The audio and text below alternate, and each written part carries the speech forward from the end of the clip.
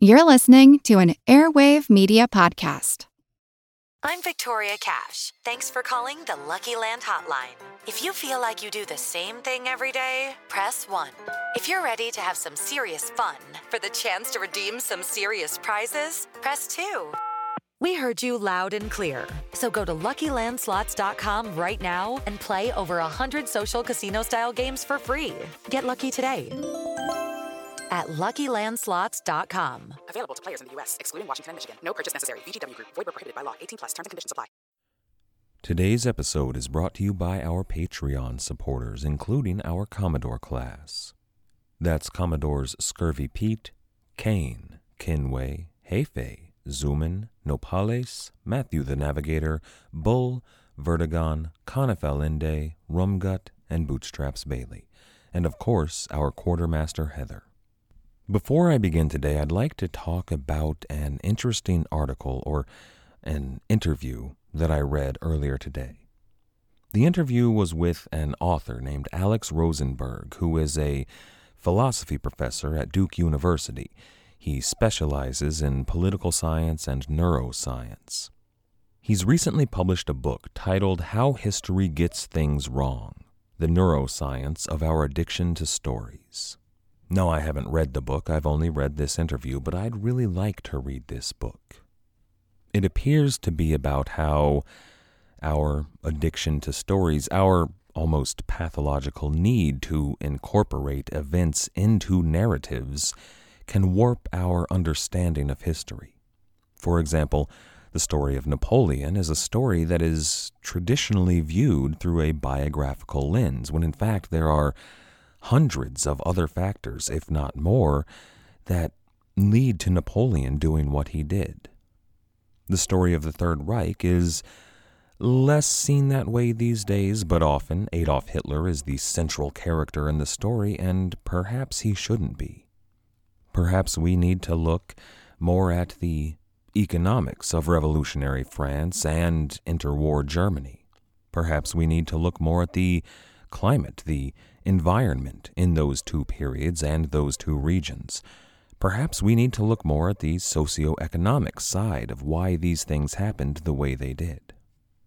Again, I don't intend to represent Mr. Rosenberg's book, but I do intend to read it. There is a quote from him in that interview that I'd like to read. He says, quote, "I myself am a victim of narrative.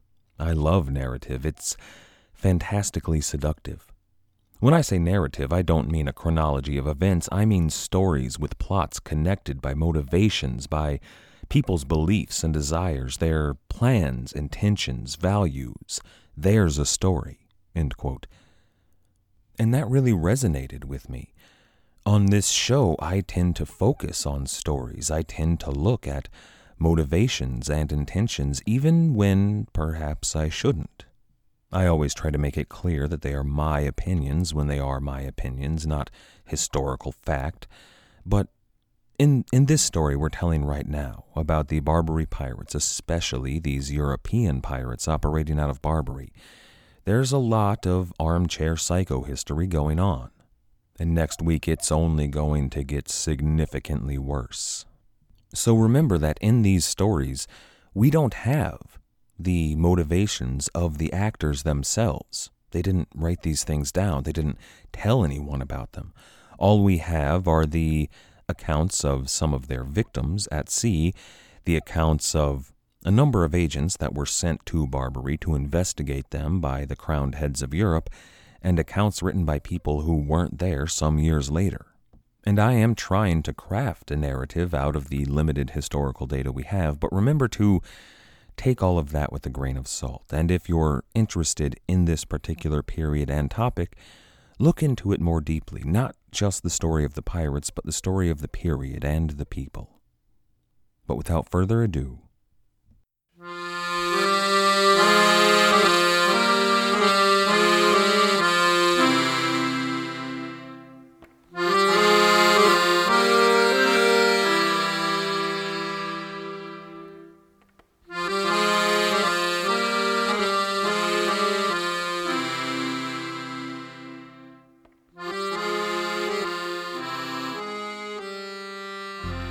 hello. Welcome to the Pirate History Podcast. My name is Matt. Thank you for listening. Back during the Dutch Revolt, in the latter years of the 1500s, Queen Elizabeth of England appointed a member of Parliament named Sir Thomas Shirley to serve as the treasurer at war to the English forces on the continent. Sir Thomas was notably bad at his job. He used crown funds for wild investments and money-making schemes. Now, this was accepted behavior in his position. However, people in that position were expected to be good at it. They were intended to grow the seed capital provided by the crown to fund the army, without making the crown spend any more money. But Sir Thomas failed to do this. He actually found himself in considerable debt to both Dutch and English interests, including Queen Elizabeth herself. His two eldest sons were serving on the continent with him in the army, but considering their financial straits, they elected to stop serving in the army, to buy a couple of ships, and to go out privateering. It might not have the same honor attached to it, but it was certainly a lot more profitable. His eldest son was also named Thomas and also knighted. He was Sir Thomas the Younger, and he did very well as a privateer. In fact, it was Sir Thomas the Younger that pulled the family back from the brink of ruin. He roved the Atlantic coast west of Spain and captured ships that were filled with Spanish sugar and silver. Now, this was all perfectly legal privateering, but there was some nefarious political wrangling behind the scenes concerning Sir Thomas the Younger. There were other noble families that wanted to see the House of Shirley fall. They saw a weak and sick member of the pack, so they wanted to swoop in and claim their lands. But Thomas the Younger, through his privateering, forestalled this. Some of the heads of those other noble families were members of the Admiralty, and they brought Thomas before them on charges of high seas piracy. Now, Thomas was briefly jailed, but he had enough powerful friends that he escaped mostly unscathed. But his younger brother, Sir Anthony Shirley, and he was actually the middle brother in a trio, but we don't need to talk about the third brother, Sir Anthony had bigger ideas. He wanted to travel not to the Channel and not to the west coast of Spain or even the west coast of Africa. He wanted to travel to the source of all of that Spanish wealth, and he wanted to fill his ship with silver and gold. Maybe, just maybe, he would be able to capture one of the fabled Spanish treasure galleons and return home to England, one of the richest men in his kingdom. That is a big idea. It's bold, but he certainly found a crew that wanted in.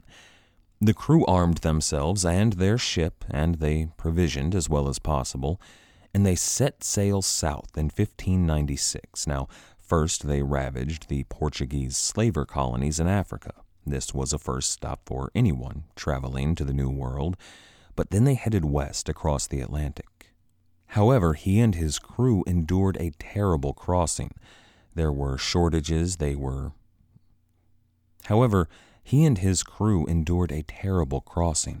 There were shortages. There were storms. A few men died in the crossing. However, they made it.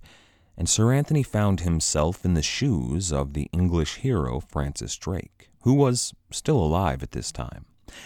Sir Anthony had a ship that was full of stolen slaves.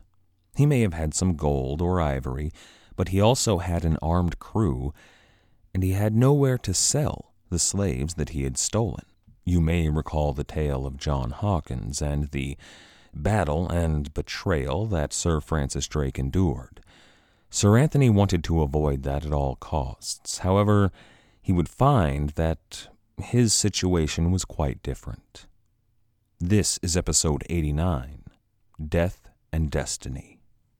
Sir Anthony's West Indian adventure would not have the same swashbuckling conclusion as Drake's infamous battle in the Gulf of Mexico, and it wouldn't even come close to Drake's capture of the Spanish silver mule train outside of Nombre de Dios. Sir Anthony's crew mutinied shortly after arriving in the Caribbean, And it wasn't one of the cool mutinies. The crew didn't want to turn pirate and abandon England and live lives of ease and excess. No, they were really far from home. They didn't have much in the way of food or supplies, and all they wanted was to go back to England. So they mutinied. Now, Sir Anthony managed to keep control of his ship, but he did so by agreeing to take them back to England. And there was a slight problem here. By the time they got back to England, Queen Elizabeth was dead, and James Stuart was on the throne of England.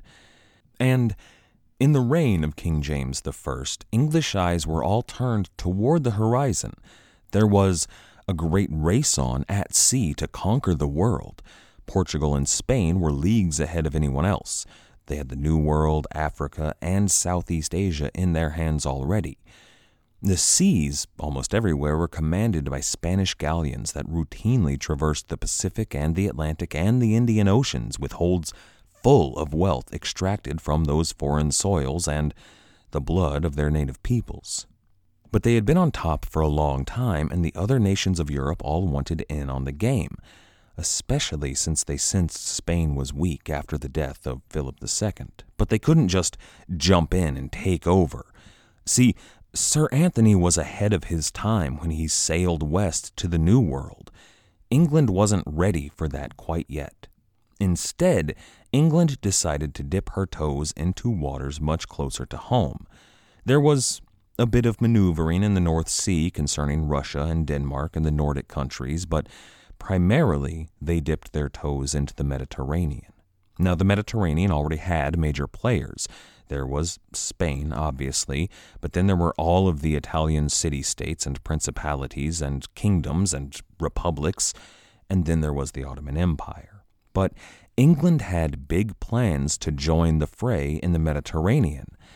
Now, the elder Shirley brother, Sir Thomas the Younger, well, he was currently employed by one of those Italian lords, the Duke of Tuscany. He was serving as a privateer against the Ottoman Empire. This was precisely the sort of good, upstanding work that any young English nobleman should have been up to. This was the sort of thing that, though it wasn't technically part of his mandate, the king and council and the nobility of England could all get behind. This is what Sir Anthony should have been doing instead of marauding in the New World. Sir Anthony found himself, well, he wasn't so gainfully employed as his brother. After the mutiny, when he got back to England, he was hauled before the Admiralty on charges of high seas piracy. Now, this was similar to what his brother had experienced. However, unlike the political background behind the trial of the elder brother, these charges looked a lot more legitimate. Sir Anthony argued before the Admiralty that he was unaware of King James' proclamation against privateering. He argued that he had a proper privateering commission from Queen Elizabeth to raid the Spanish and didn't know that these had gone away. And he actually might have been telling the truth here. But it looked an awful lot like he sailed for the West Indies to circumvent the prohibition laid down by King James. Sir Anthony lost his trial. He was convicted and jailed. Now, his father, the elder Sir Thomas, had been a member of Parliament. Sir Thomas the Younger and Sir Anthony, his two eldest sons, had both served in Parliament as well. They had been elected to the House of Commons at, various times during their life. They were landed nobility. They were knights, and, they weren't the sort of common pirates that the Admiralty seemed to be making them out to be. So their peers in the Parliament, many of whom they knew personally, many of whom they were related to, they drafted up a document called the Form of Apology and Satisfaction. This document was drafted by the House of Commons and presented to King James. Now remember, James was a Scotsman. He was not a native Englishman, not in the eyes of the English people at least. This letter was presented to King James, and it called him a foreign king to his face. But then it went further.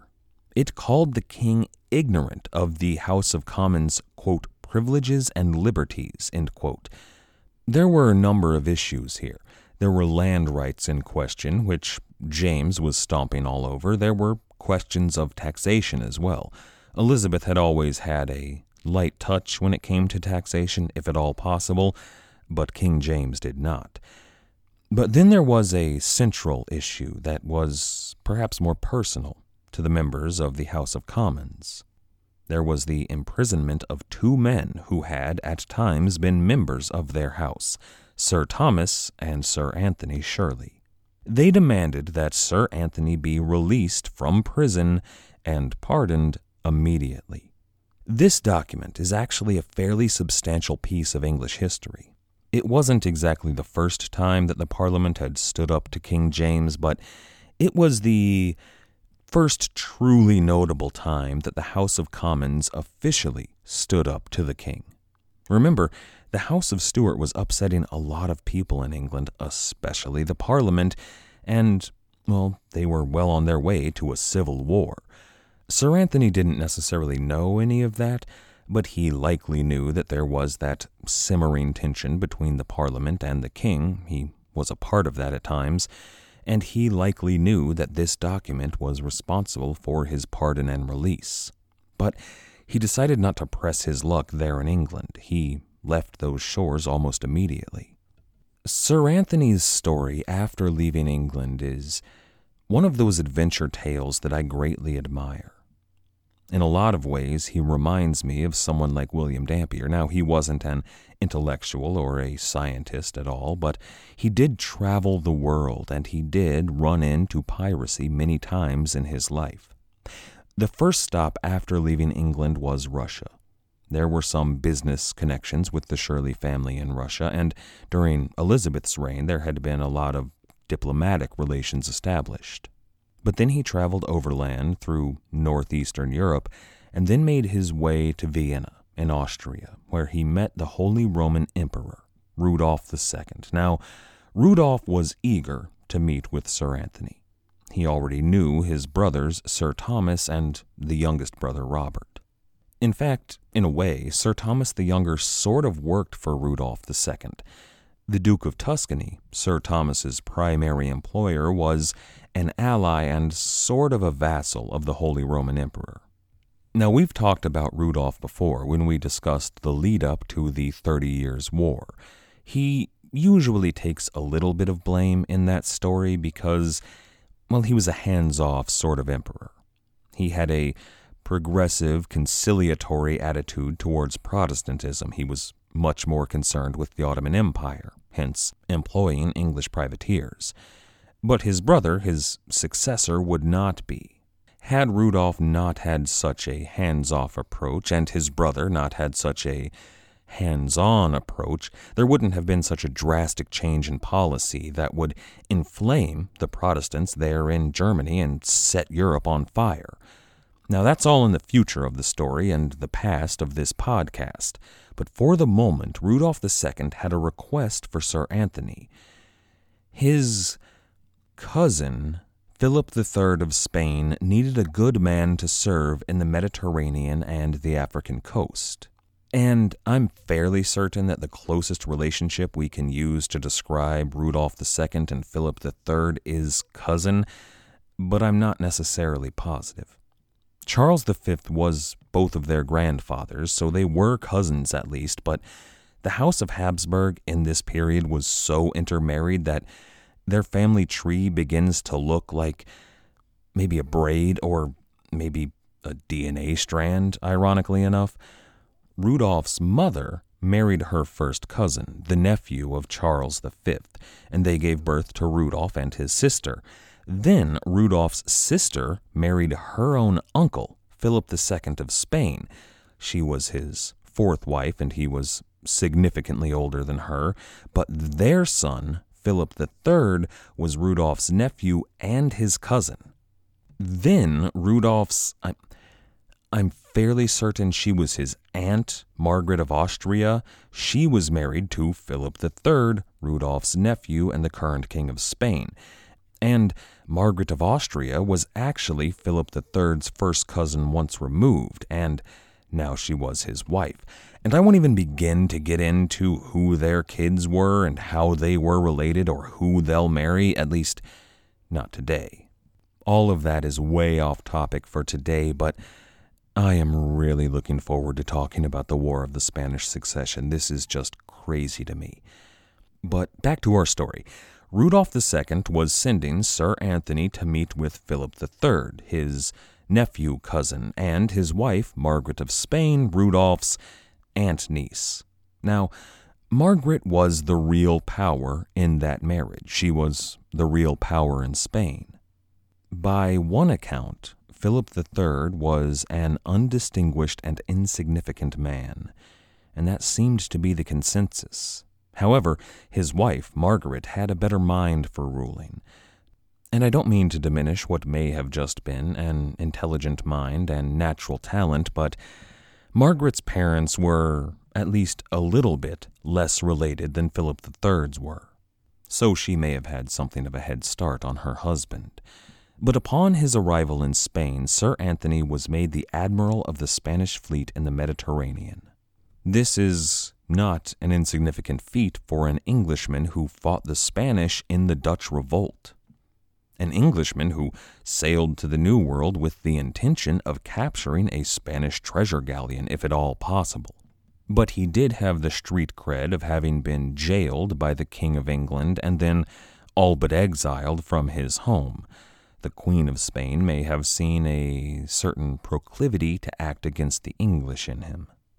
At the moment, as admiral of the Spanish fleet in the Mediterranean, his duties were going to be dealing with Morocco. In fact, that was probably why he was given the position here. See, Spain and Morocco were a lot less close than they had been. This was right about 1606, late in 1606, and Samuel Palache was busy orchestrating the alliance between the Moroccan Sultan and Maurice of Nassau. Now the Sultan, the Moroccan Sultan, was unlikely to welcome a Spaniard into his court, but an emissary from Spain that was English, a former enemy of Spain's, would show the goodwill and air of mutual forgiveness that Margaret of Austria, Queen of Spain, was willing to show. It was, I think, a brilliant political move. Now, Sir Anthony's job there in Morocco, aside from showing how kind-hearted Margaret of Spain could be, was to convince the Moroccan Sultan that an alliance with Spain was a far better proposition than an alliance with the Netherlands. And he arrived in Morocco to do that job in July of 1607. Last time, I wildly speculated that there may have been a grand conspiracy between the Sultan of Morocco and Maurice of Nassau and Samuel Palache and maybe Uthman Dey using the Barbary pirates to destabilize the Ottoman presence in the Mediterranean. There were other actors in that conspiracy, if one did exist, English actors, who would have been working for the Sultan with the Dutch. If there were any truth in that conspiracy, Sir Anthony immediately began to work against it, against his former countrymen who were working for the Sultan, and against the Dutch. He was doing the job that he had been contracted to do by the Queen of Spain in favor of Spain's interests, but also in favor of England's prerogative. When he arrived in Fez, the capital of Morocco, the hometown of Samuel Palache, he was immediately noticed there as an Englishman. He secured the meetings he needed to secure, and he began to do his job in discussing terms with advisors and viziers, and perhaps even the Sultan himself, but at every turn, every time he managed to make a little bit of headway, he was hindered.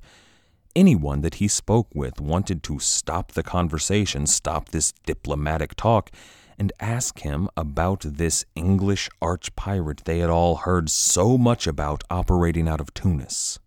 Anybody who has ever traveled outside of their home country, when there is somebody particularly notorious from their own country, knows this feeling. Everybody wants to ask you about this person, how you feel about them, what you might know about them, what can you tell them about this notorious figure.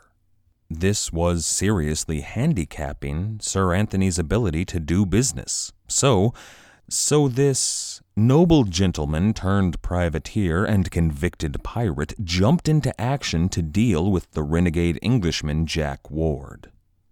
Well, he wrote him a sternly worded letter, but it was fairly stern. Jack Ward received that letter from Sir Anthony in Tunis. Sir Anthony urged Ward, on his honor as a fellow Englishman and a Christian, to, quote, dissuade him from that wicked and villainous manner of living, end quote. Sir Anthony described the incumbent pain of hellfire, but then he offered Jack Ward a way out. This was a carrot and a stick. He gave him the stick of hell, and then for the carrot he offered to, quote, do his utmost to effect peace with all people if he might but prevail to call Ward in, or be the happy means to entice Ward rather to serve and bear arms with the Christians than the Turk, than to do the Turk service by robbing or spoiling Christians, end quote. He was offering Ward a way back, a way into the world. It was a way to earn forgiveness, not just the forgiveness of kings, but the forgiveness of God himself. But Jack Ward wouldn't have anything to do with it. Ward probably received the letter on board the recently captured Reiniera y Soderini. He also may have been in his palatial residence in the Palace of the Treasury.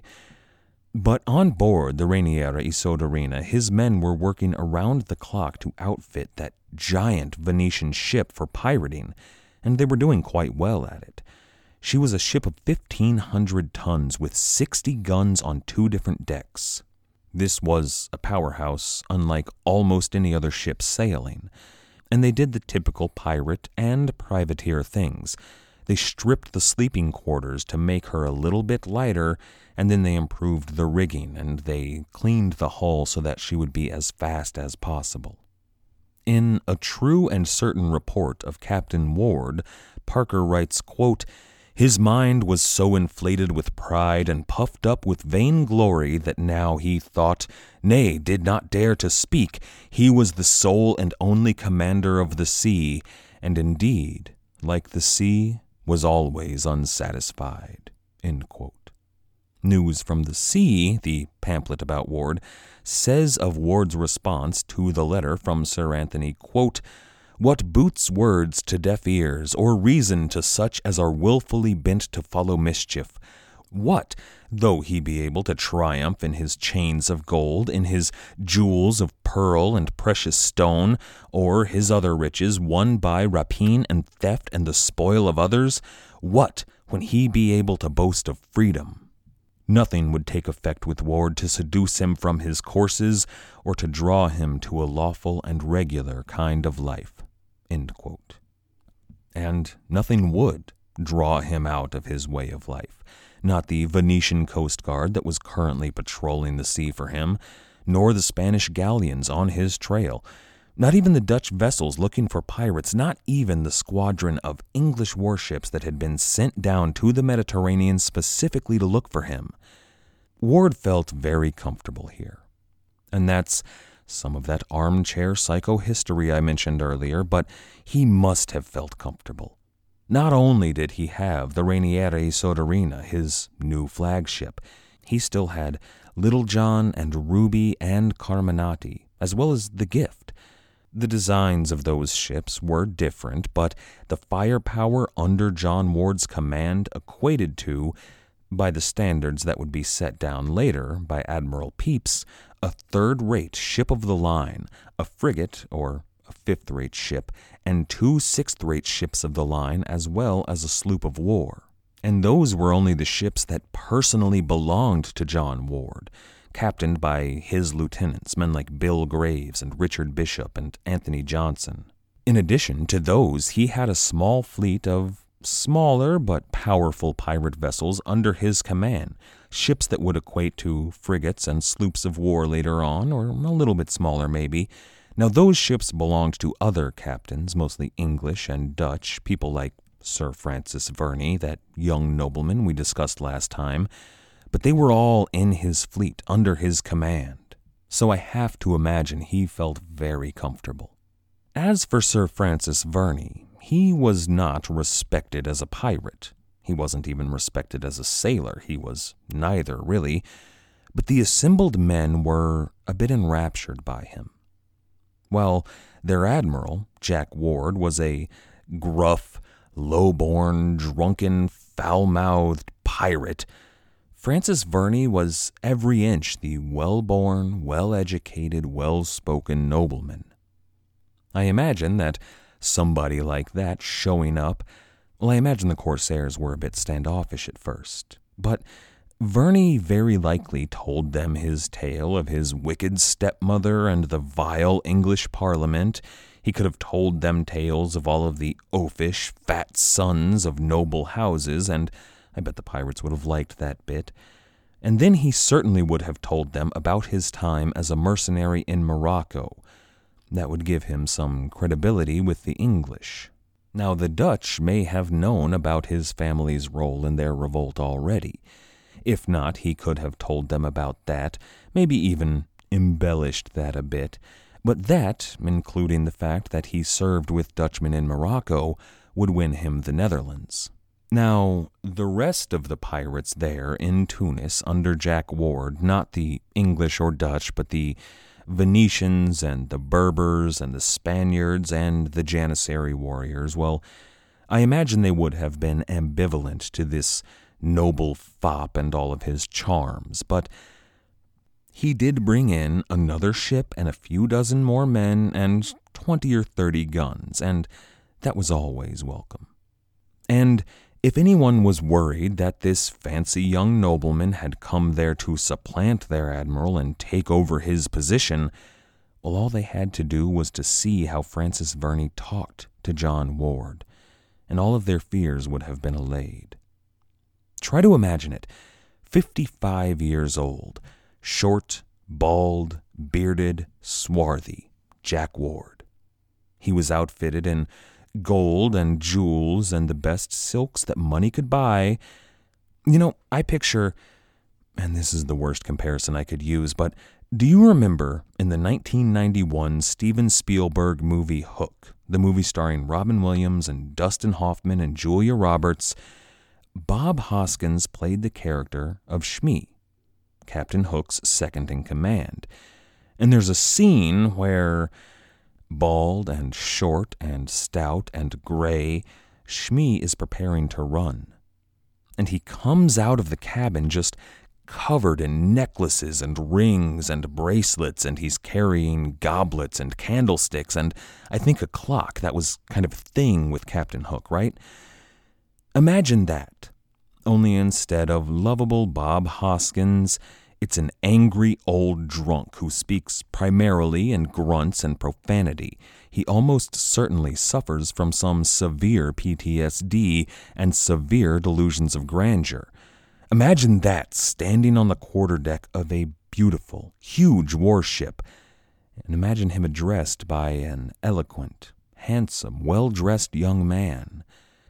And then imagine him pledging his loyalty to Jack Ward. It would be clear from his demeanor that this young nobleman idolizes Ward. Ward was everything that Verney's family and estates and friends back at Oxford. Ward was everything that they weren't. In the eyes of Francis Verney, Jack Ward would have seemed just like so real, man. If anything, that image of the young, handsome, well-spoken nobleman deferring to their admiral, well, that would strengthen the resolve that those pirates felt in their following of Jack Ward. If someone like Verney actively sought out John Ward with the express intention of following him, of pledging his allegiance to him, then these pirates must have known that they were on the right side here. Or at least, I imagine, were I in their shoes, that's how I would feel.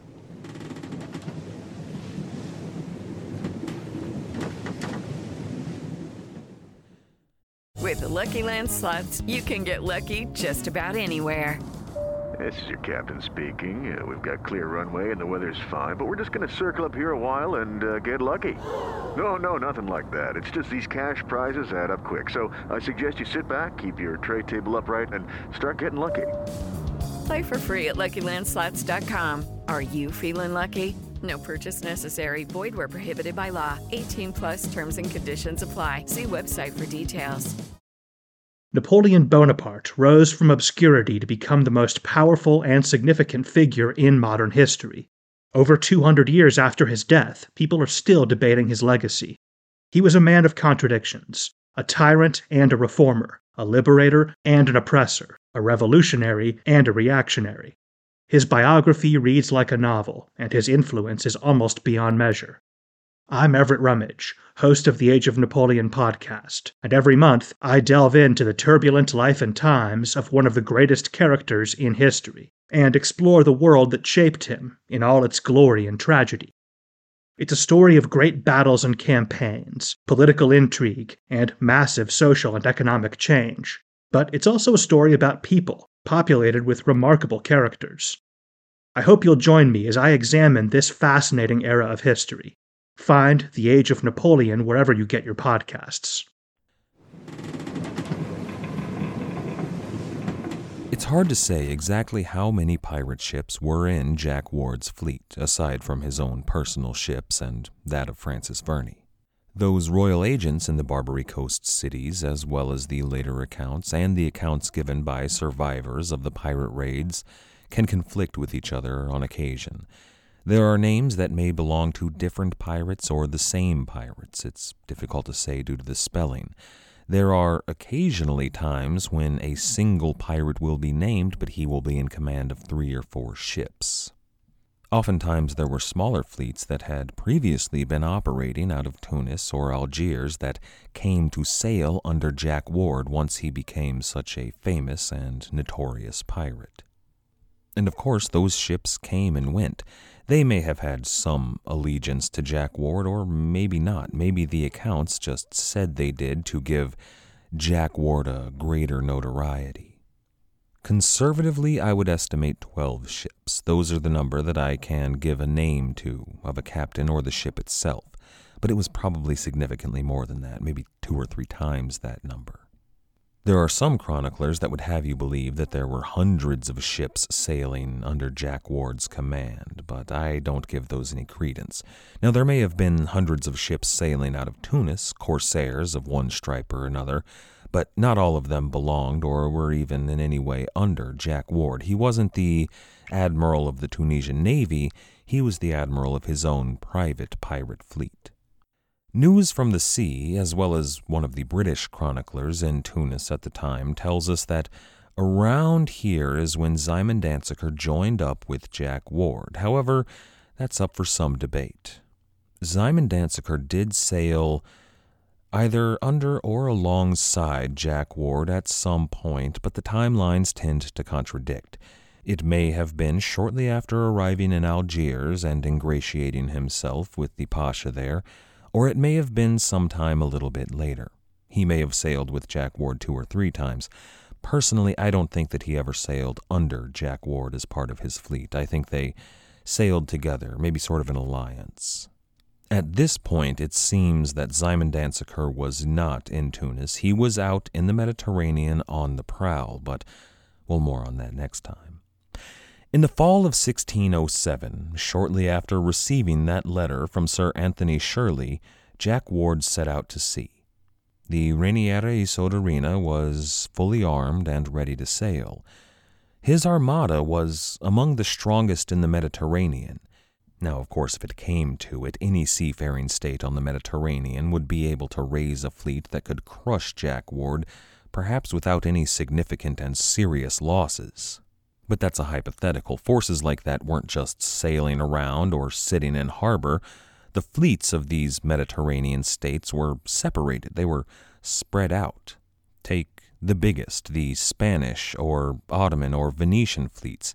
They would have had Coast Guard regiments all over the place. Combine them and they would have significantly outnumbered Jack Ward's fleet. But Jack Ward was sailing in strength here. They did spread out a bit as they neared Italy, though.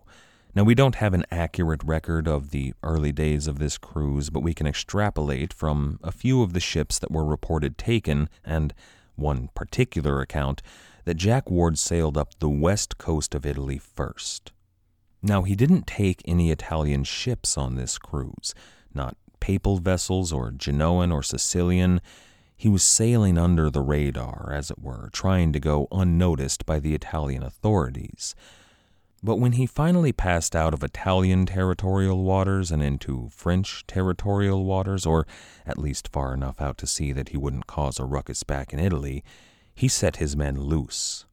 Any ship that was flying the French flag was fair game for Jack Ward's pirates. Now, this was fairly shocking to the people of southern France. Remember, the French were at least occasional allies of the Ottoman Empire. They had largely been exempt from the Mediterranean Barbary corsairs in the past. But Jack Ward and his crews were mostly English or Dutch. Those that weren't were mostly Venetian, Spanish, or native to the Barbary coast. None of those places were particularly fond of the French. The English were ancient enemies of the French. The Dutch and the Spanish both had territorial border disputes with them, and Venice had fought off more than a few attacks from French soldiers during the Italian wars. Now, the ships that he took weren't terribly large or particularly rich, but there was a blitzkrieg of French ships taken or captured or sunk during this period, and that sent the French into a state of, well, almost a state of shock, but then into a state of rage. The French marshaled a force of royal warships that were to sail out and destroy the pirates. But when they got out to sea, no one could find a hint of Jack Ward or his armada. He'd sailed in unnoticed, executed a barrage of piracy, taking dozens of ships' cargo and treasure, and then disappeared into the wind. There is one report of Jack Ward capturing a ship and crew that had the audacity to try and fight him, and then he sent the ship back to Tunis to be sold and the crew to be sold into slavery. And that wasn't what Ward was after here, but it did send a message. This was an act of retaliation. Normally, Jack Ward would just take the cargo, maybe the ship if it was particularly nice. But anyone who attempted to resist him would meet the same fate as those sent back to Tunis. But surrender your cargo, and you can keep your ship and your freedom to sail home to your family, most likely. And mostly that message worked. Now, some of the ships taken in this period that were attributed to Jack Ward were almost certainly not his doing. Danziger was out there somewhere, just probably not sailing with Jack Ward. And most historians will agree that several of the ships captured by Captain Ward in the pamphlets and books written about him were actually captured by Danziger. However, Ward had disappeared. Once again, he had fallen off the radar. Nobody knew where he was. Now, I know where he went, but I'm not going to tell you that quite yet. Once again, Jack Ward was staying out of the way of any ships he might come across. Even if the French did decide to warn the Italians or even the Spanish, and frankly they were unlikely to, that would take time for word to get to those other states. It would take time to muster those fleets, and they would be unlikely to catch up to him. Now, allow me to jump forward several months. We're going to look at a moment in which a letter arrived in London. A letter addressed to a group of rich investors and ship owners that were members of what you might call a proto-corporation that was involved in shipping and merchant affairs. That letter was sent from Lisbon, penned by a man named Daniel Bannister. Now, Bannister was the master of an English ship that belonged to that proto-corporation. That ship was the merchantman Charity. Now, after an introduction in the letter and a fair amount of bootlicking, Daniel Bannister begins by saying, quote, "So inconstant is fortune, so transitory is the state of man, so mutable are the seasons, and so lamentable are the travels of poor seafaring men." End quote. And then Bannister writes something in Latin that I can't read, but he goes on, quote, "From Lisbon we are now enforced to write, and we must entreat with you the patience to read of nothing but the world's period makers, death and destiny. of sorrow instead of prosperous success, of our lamentation at sea instead of bringing profit to shore." End quote. Now, if you were a rich investor in a corporation there in London, you probably didn't have the most up-to-date information on Jack Ward. However, you would certainly have agents reporting back to you about events in the Mediterranean region. You had interests there. It would be smart to do so. So you would have known that he was out there attacking French ships. And then radio silence until you receive that letter. Death and destiny, sorrow instead of prosperous success, lamentation at sea, and no profit. Now I'm going to skip over the paragraphs that follow that. It's a lot of woe is me, a poor sailor, and then a lot more praising of the investors. The traits that the investors tend to be praised for the most are their nobility and forgiveness and their sense of justice and how understanding they are. It's a little bit paper thin. But finally, Daniel Bannister gets to the point. On 15 March, the Charity put in at a Venetian port to trade the goods that they had in their holds for what the captain calls corn, but he means wheat, though. The voyage had sailed from London to trade wool in France initially, and it looks like in France they picked up some wine, which they then traded in Spain. Now, I don't know what they picked up in Spain, but this was the way of their voyage. They hopped from port to port, trading goods that would fetch a good price there for goods that would fetch a better price elsewhere. So everything was going well. Now, this was the penultimate stop, that one in Venice to pick up the wheat. That ship, the Charity, planned to trade that wheat in, I think in France, but maybe elsewhere in Italy. But their plan was to trade it there for good silver and make a huge profit.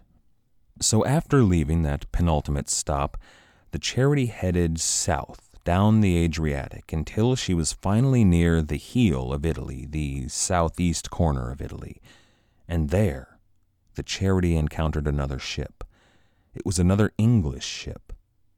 And this one turned out to be the Pearl, out of London. And the Pearl was owned by that same group of rich investors, that same proto-corporation. In fact, the Pearl and the Charity knew each other, or at least knew of each other, and it turned out they were both headed out of the Mediterranean. Now, both captains and crews had heard some troubling whispers about pirates in the area. They always heard these sort of whispers, but they knew that there were pirates out there. So they decided that it would be smart to sail together, add a little extra protection. They made impressive time across the Mediterranean. They caught an excellent wind out of the east, what they call a levant, and they made it from Naples to almost the coast of Spain in 15 days. That's spectacular time. But Daniel Bannister then writes in that letter he sent to his bosses that on the 3rd of April, 1608, quote, "Many things happen between the cup and the lip. Man purposeth and God disposeth. That who trusts himself upon the pinnacles of fortune is readiest to fall under the tempest of ruin. The glorious morning sun is up early to awake us with the promise of a delightful day. Yet even then, by the overcharging of the clouds, the day is overcast, and our expectation frustrated. The sun hath forsook his promise to lend us his beams. Calmness is turned to tempests, and the fairness we had put hope on is turned to fearfulness." End quote. Now, that's not metaphor or allegory or poetic license. He's literally saying that the day turned very stormy. The waters grew choppy, and the Pearl and Charity were separated. Now they could still see each other, but they were far apart from one another. And that was when the pirates struck. It's unclear if Jack Ward was here at this moment, but I believe that he was. So you can picture a giant Venetian ship accompanied by at least 4 men of war surrounding the Pearl. Now, that's not the ship that the author of that letter, Daniel Bannister, was on. He was observing all of this from a distance, and he thought for a brief moment that those ships might have been friendly ships there to lend aid in this terrible storm. A giant Venetian ship was probably a Venetian ship. But then, Daniel Bannister watched in horror as the Pearl struck her sails and the crew of that Venetian giant boarded her. And then 3 ships broke away and made for the Charity. Bannister gave his ship all the sail he could, but his Charity was small. There were only 20 crewmen on board, and it had been at sea for some time. Those 3 vessels that were coming for him, well, they were well manned, full of sail, and, according to Bannister, they were impeccably clean, as though they had just come out of port, he says. They were significantly faster. I take this to mean that at some point the crews had careened the ships on some island or inlet on the coast, but either way, those 3 ships came upon Charity swiftly. There was a ship on either side of Charity and then a 3rd ship at the stern. Now Bannister noted 3 things here, with terrible shock. First, he saw the telltale skin tone and clothing of the Janissary warrior. Those were fearful Turks, but they were of European origin. They had been forcefully turned from the one true faith.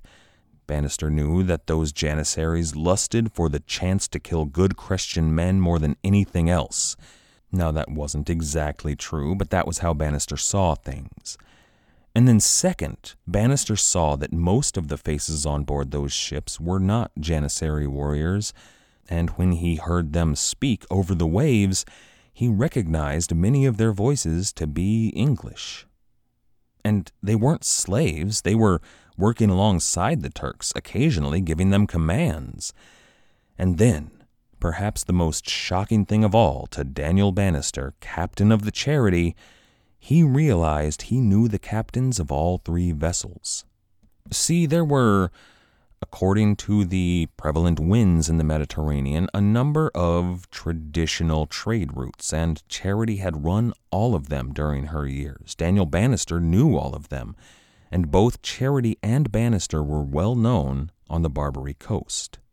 The Barbary coast was an excellent place to pick up some exotic fruits, some spices, perhaps olives, but more than anything, beeswax. Beeswax was hard to come by in England, and it was all over the North African coast. Bannister realized that all 3 of the captains he saw around his vessel, well, they were captains that he had shared that route with in the past. Maybe not sailed with them, but sailed the same route. These were men that he, at some point, very likely had a drink with in a tavern somewhere to discuss prices or the weather or whatever ship captains discussed in 1605 in Algiers. But he tells us their names, at least their last names. He gives us ranks as well, but I'm not sure that they are accurate to their ranks in the pirate fleet.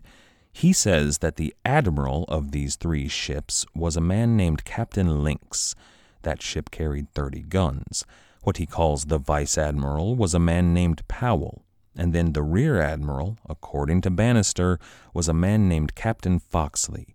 Both of those prior 2 ships carried 28 pieces of ordnance. Now, those terms are probably a bit confused. Jack Ward was the admiral of the entire fleet, but it was common practice to rank the members of any given fleet, even a fleet of 3 tiny ships, in that fashion. And those ships may have been a part of a merchant convoy at some point in the past, and perhaps at that point, Lynx was the admiral, and Powell was the vice admiral, and Foxley was the rear admiral. But it seems that things had changed. Captain Bannister realized once he was fully stopped by those 3 pirate vessels. I do wonder if he had a moment of hope. He knew these men, perhaps they would spare him. But it became clear in short order that these once upstanding, honest merchantmen out of England had gone on the account. What Bannister called the rear admiral, Captain Foxley, was the man who hailed Bannister, and he appears to have been in command at this point. He told Bannister that, quote, "If we would not presently strike our topsail, thereby to show our yielding was immediate, they would lay us directly aboard with their ships and as readily sink us," end quote. Captain Bannister, and remember, this is according to a letter he was sending back to his investors and his bosses, so take it all with a huge grain of salt.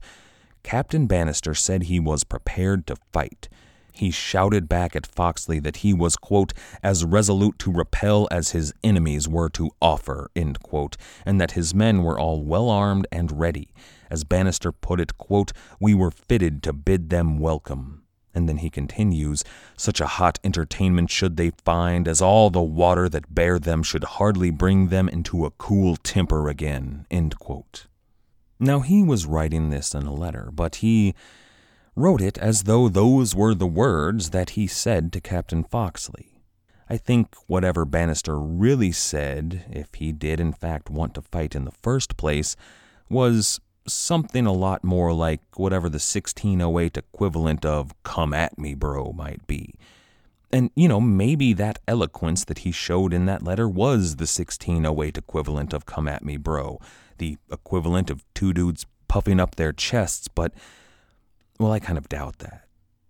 Either way, though, Captain Bannister did not strike sail, so the gunners on board all 3 pirate vessels shouted out orders and the crew began to load their guns.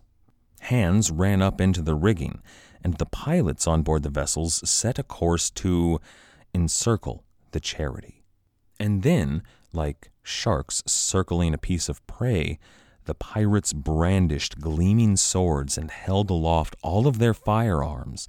They screamed across insults and threats as they circled around the ship bearing their weapons. They weren't just threats of impending death, that was to be understood, but these pirates reminded those 20 sailors on board the Charity that when they were dead, other men would come in and claim their wives and their daughters, perhaps kill their sons and take their land. Still, though, according to Captain Bannister, the men on board Charity held on to their resolution. So, Captain Foxley came up with another idea. He barked out an order, and after a few moments, a gang of prisoners, all chained up in a line, a chain gang essentially, were marched out of the holds on deck. And then those prisoners began to address Captain Bannister and all of his men, and they addressed them in English. These prisoners in chains informed the crew of Charity that they were slaves. They were to be sold in Tunis, and their days, everything they had to look forward to, would be endless hours of pain and fear and torment and toil. They were beaten on board this ship.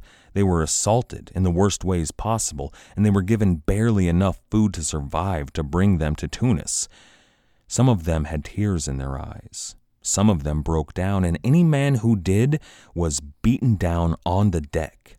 Finally, Foxley barked out a final order, and all of the prisoners fell silent. Foxley looked up to Bannister, and he told them that these men were the last crew to offer him any resistance when he came upon them. But, Foxley said, Bannister and Charity had not yet fired a shot. No blood had been drawn on either side, and if they surrendered, Charity and the crew would all be allowed to go free. I think this is, it's a sort of a gamble. This is a last-ditch effort to convince Bannister to surrender peacefully. Now, if Bannister and the Charity believed Foxley here, they would almost certainly surrender. They don't want to be prisoners, obviously, and this is a losing battle. But if they don't believe you, if they think that you're going to take them as slaves, which you have just seen evidence that they're willing to do, well, they would have redoubled the fighting spirit of the men on board Charity. They would have been terrified. So this gamble could either turn out very well for Foxley and the pirates, or a little bit more difficult for him. However, in the end, it worked. Bannister tells us that he saw tears not only in the eyes of those enslaved, but in the eyes of many of the English pirates as well. He saw even a few of the Janissary warriors, he calls them the infidels, but he saw that some of them were even visibly moved by the tale of that pain. He saw that they knew what was ahead for those English prisoners. He saw that they knew how terrible it was going to be for them, and he saw that they were resolved to bring them to Tunis nonetheless. And then he saw his own men. He saw them trembling with fear, and he realized that their will to fight was breaking. I think what broke them here was, well, when they had been prepared to fight, they were fighting odds that certainly would have ended in their defeat. They were prepared to die, to defend their ship and their honor. If that were the case, they would have sunk down into the depths or died on deck with a bullet wound, and then they would have risen to heaven. But now they knew that that was not going to happen. Now they knew that they would not be allowed that sweet release. Instead, they would be enslaved for the rest of their lives. And that was what broke them. So, Captain Bannister signaled a surrender. The Charity was boarded, and the crew was loaded on to one of the 3 ships. They did so turn by turn. The first sailor was loaded onto one ship, and then the second sailor loaded onto a different ship, and then the third loaded onto the final ship. And then the fourth sailor would be loaded onto that first ship, but that would give them enough time to ensure that the first sailor brought aboard that ship would be under guard and not about to start any sort of trouble. It was a slow process, but it was the safest way to break up this crew and make sure that everybody had at least 2 men guarding him. Then Captain Bannister tells us, quote, "They presently came aboard us, fell violently to ransack, pillaging our traffic, cutting down our cabins, and smashing our chests to pieces, leaving us nothing to call our own but what we had on our backs. They took away all the powder we had, leaving us not so much beside as would prine one piece. They bereft us of most of our great shot, all our muskets, all our small shot, of our match, pikes, ladles, sponges, rapiers, swords, daggers, of all necessary munition for defense, leaving nothing with us but the vast sea and the unconstant wind to defend us." End quote.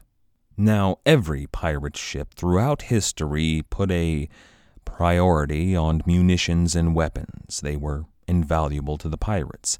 Next to the ships themselves, they were the most valuable tools of the trade.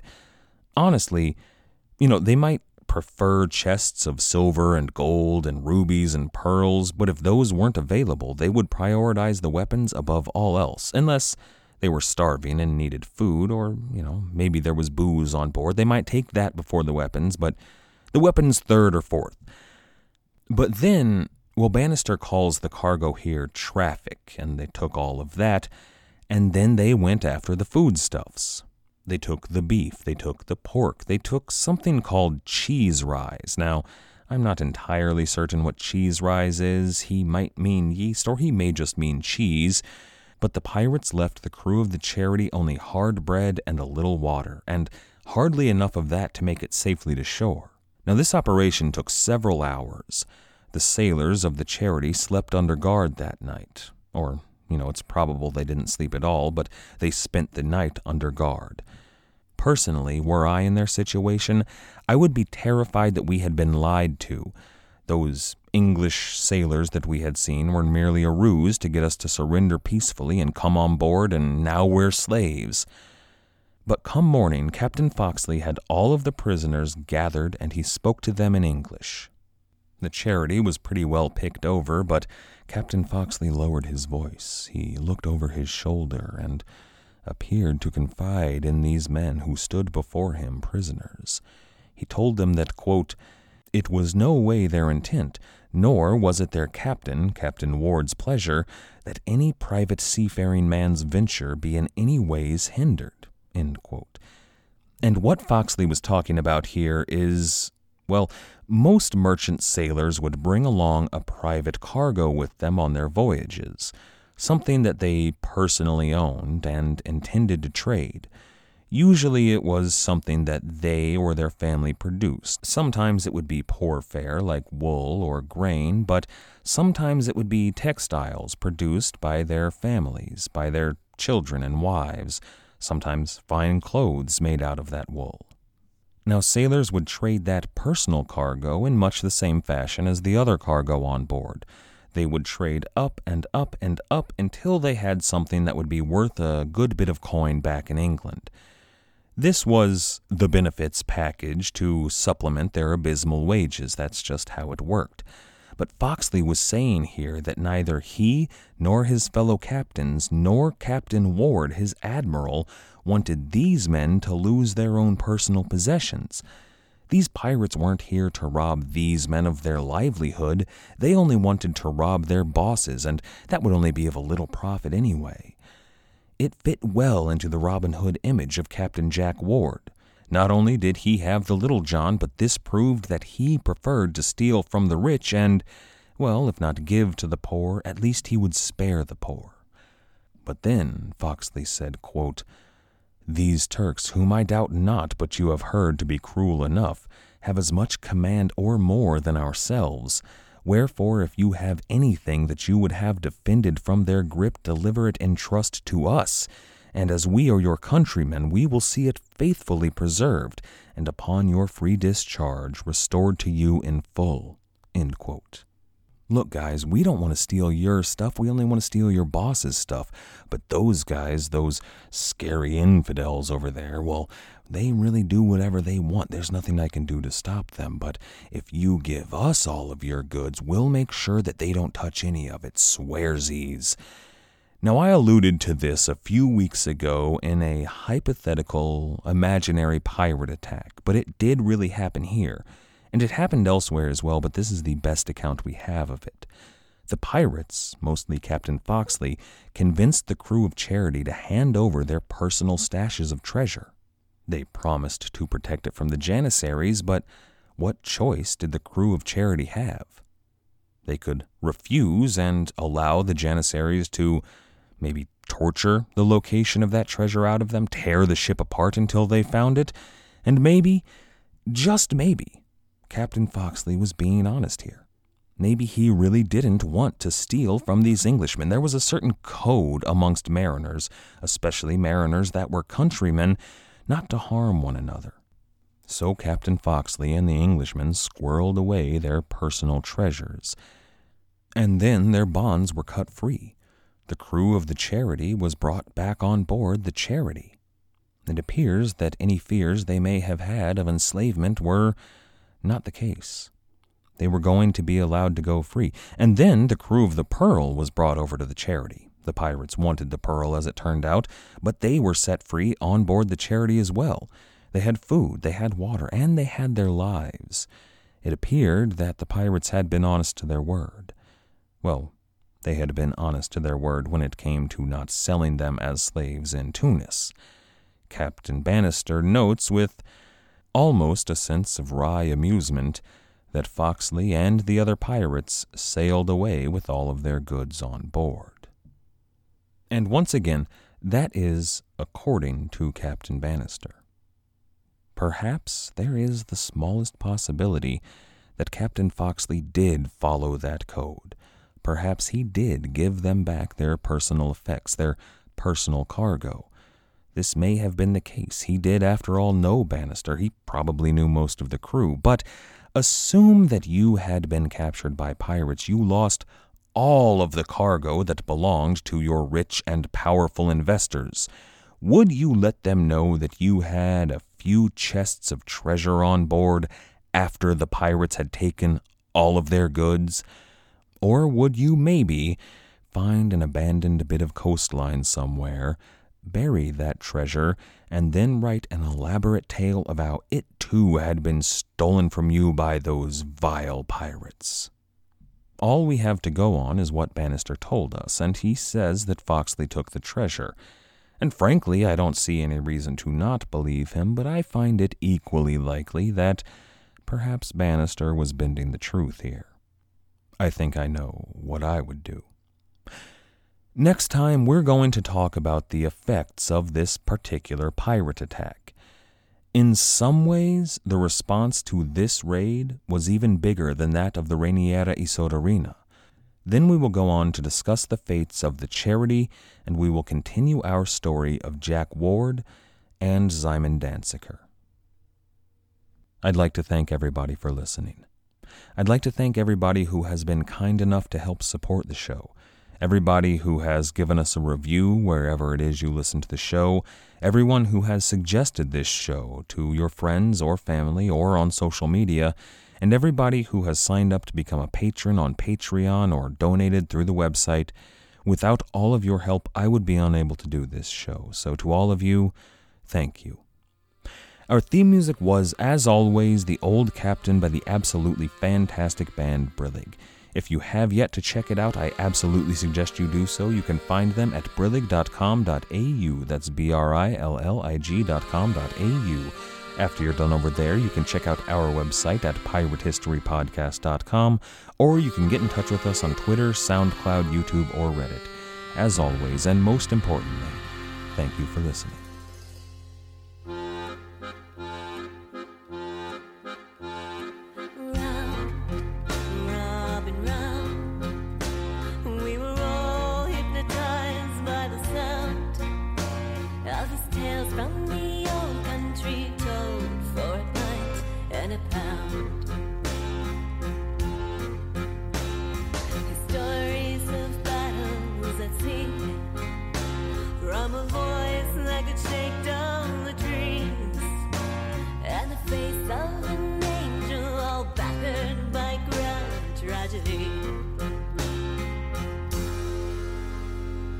Raise your glass in the air with a tear in your eye. Time has come now to bid him goodbye.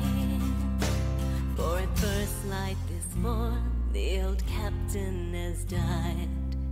Let him live on in legend tonight.